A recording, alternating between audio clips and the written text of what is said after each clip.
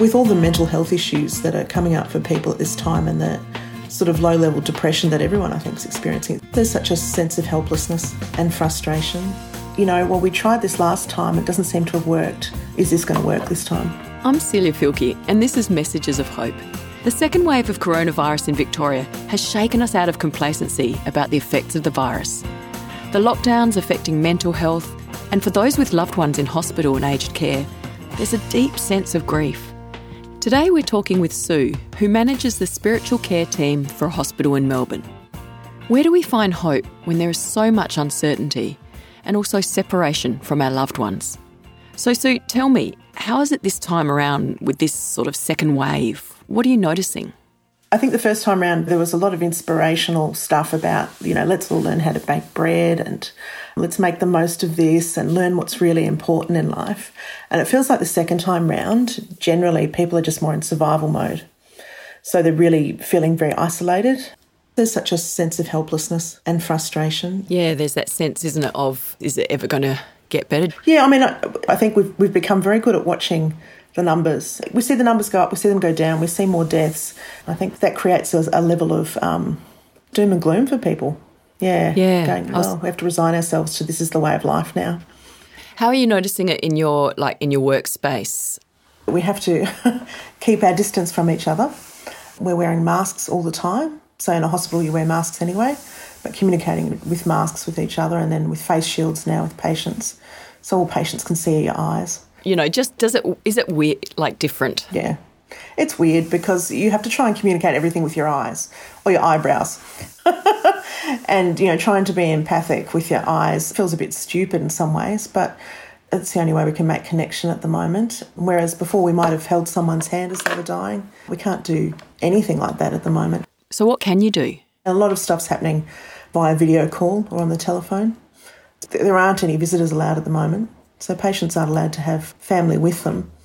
So just dealing with their grief around, not being able to be there at pivotal times. So you're right in this, a lot of this end-of-life grief, happening with this.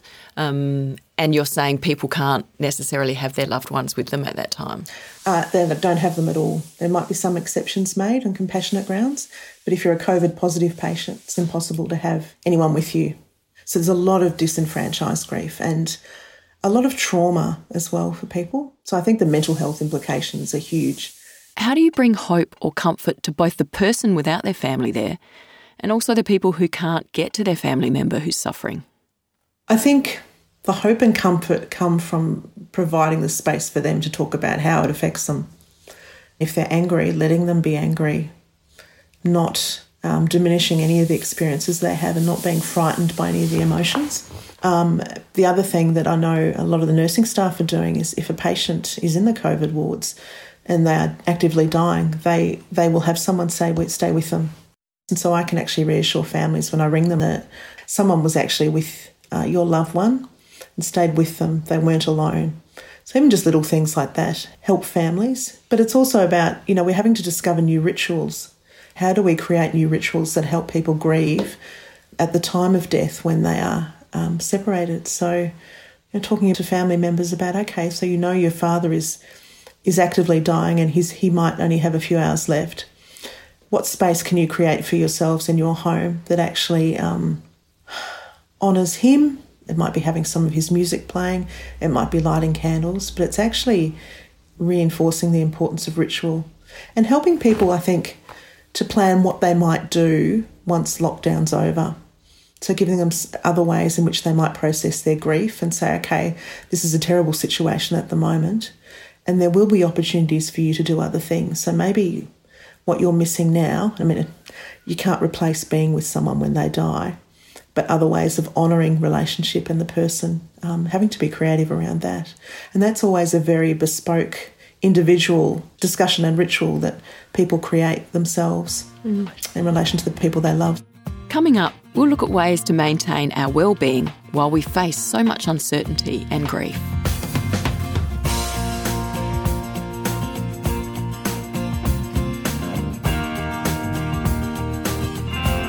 You're listening to Messages of Hope, and I'm Celia Filkey.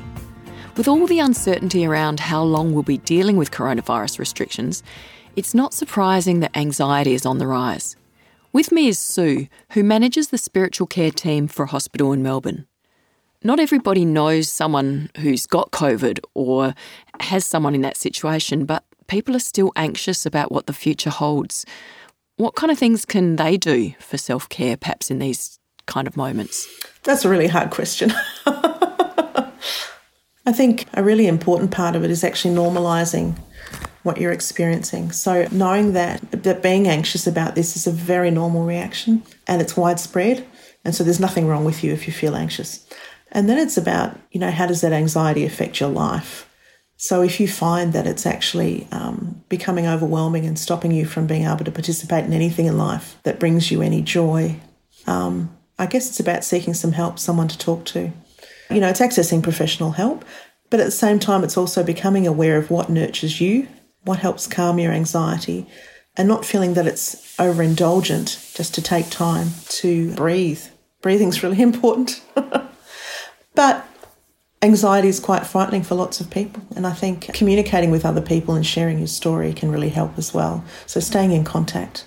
I think as a country, as a world, we're going to have to find new ways to deal with what will be a global level of anxiety now. Yeah, it's that feeling of just uncertainty. I don't think we've ever been in a situation where the future is so uncertain, particularly if you're used to planning and being in control and all of that. It is. It's very difficult, and depending on your personality type too. Yeah, if you like to be in control, you'd be absolutely going nuts at the moment.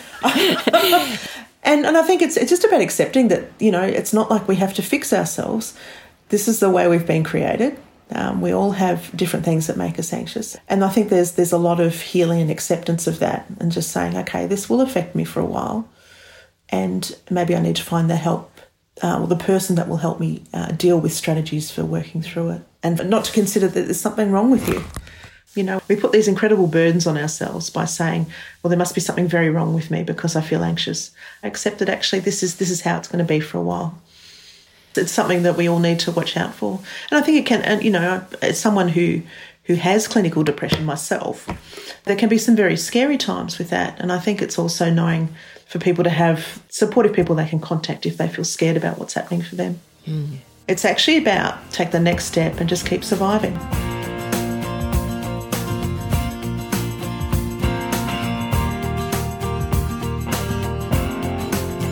This is Messages of Hope, and we've been talking about finding moments of hope amongst the grief and anxiety caused by COVID. One question that often arises is, where is God in all this? So as someone who sees the deadly results of COVID as a hospital worker and also has a faith in God, how does your faith travel through times like this? Well, so it travels a bit of a roller coaster, I think. For me, it always comes down to this question of what does God allow? Why doesn't God stop things? It's the perennial questions that I think a lot of people ask. And alongside that is a very strong sense of, but God's actually here. What gives you that sense? Well, for me, it's music. I think a lot of my spirituality happens via music, whether I'm playing it myself or whether I'm listening to it. My spirituality is also, my faith is very much based on the image of the crucified Christ. So Christ on the cross with us in suffering. So, we all have different images of God and ones that resonate with us. I guess the victorious Christ, the victorious God standing up and being the Lord of power and glory doesn't sit well with me in these times. It's the scarred and vulnerable Christ, I think, that I can imagine coming alongside. Yeah. And I guess I feel that's really what God does with us, come alongside and be in the dark places with people. So why does that particularly resonate with you at the moment? Because there's such a sense of helplessness and frustration, and I guess in some ways, when you don't know what the outcome's going to be of a pandemic, it's a time of grief and it's a time of darkness. And it's also a time of trying to find hope where we can and not knowing what that looks like. And I think if I know that God's in that with me, then he's got it. There'll always be hope, but I just don't know what it'll look like on the other side. Yeah. We really have to have that hope, don't we? Because we don't know what it's going to be. It's just that I guess, faith, isn't it? Stepping out in faith. It is. And I think with all the mental health issues that are coming up for people at this time and the sort of low-level depression that everyone, I think, is experiencing, it's really hard to see hope. So how do you pass that hope on to people? I think for me it's about noticing and listening to people and meeting them where they're at. That's very much what it feels to me like Jesus does. If my staff are down, if they're feeling really flat, it's actually taking the time to sit with them and saying, so how are things going? And so trying to convey that each person that I meet is actually important and special because they are one of God's children. And I want them to see something, even just the smallest little hint of Christ coming through me. It's grasping what you can. And for me, it's grasping onto the hope that the person of Jesus who's actually experienced pain and suffering, he's actually there and he understands. And that's my hope at this moment, knowing that Jesus is actually right there next to me and he's taking it with me. You've been listening to Messages of Hope. For free PDFs, videos and podcasts about coping with challenging times, go to messagesofhope.org.au. That's messagesofhope.org.au. Or for a free booklet, call 1800 353 350. That's 1800 353 350. I'm Celia Filkey. I hope you can join us again next week for another message of hope. Real hope to cope with life's challenges.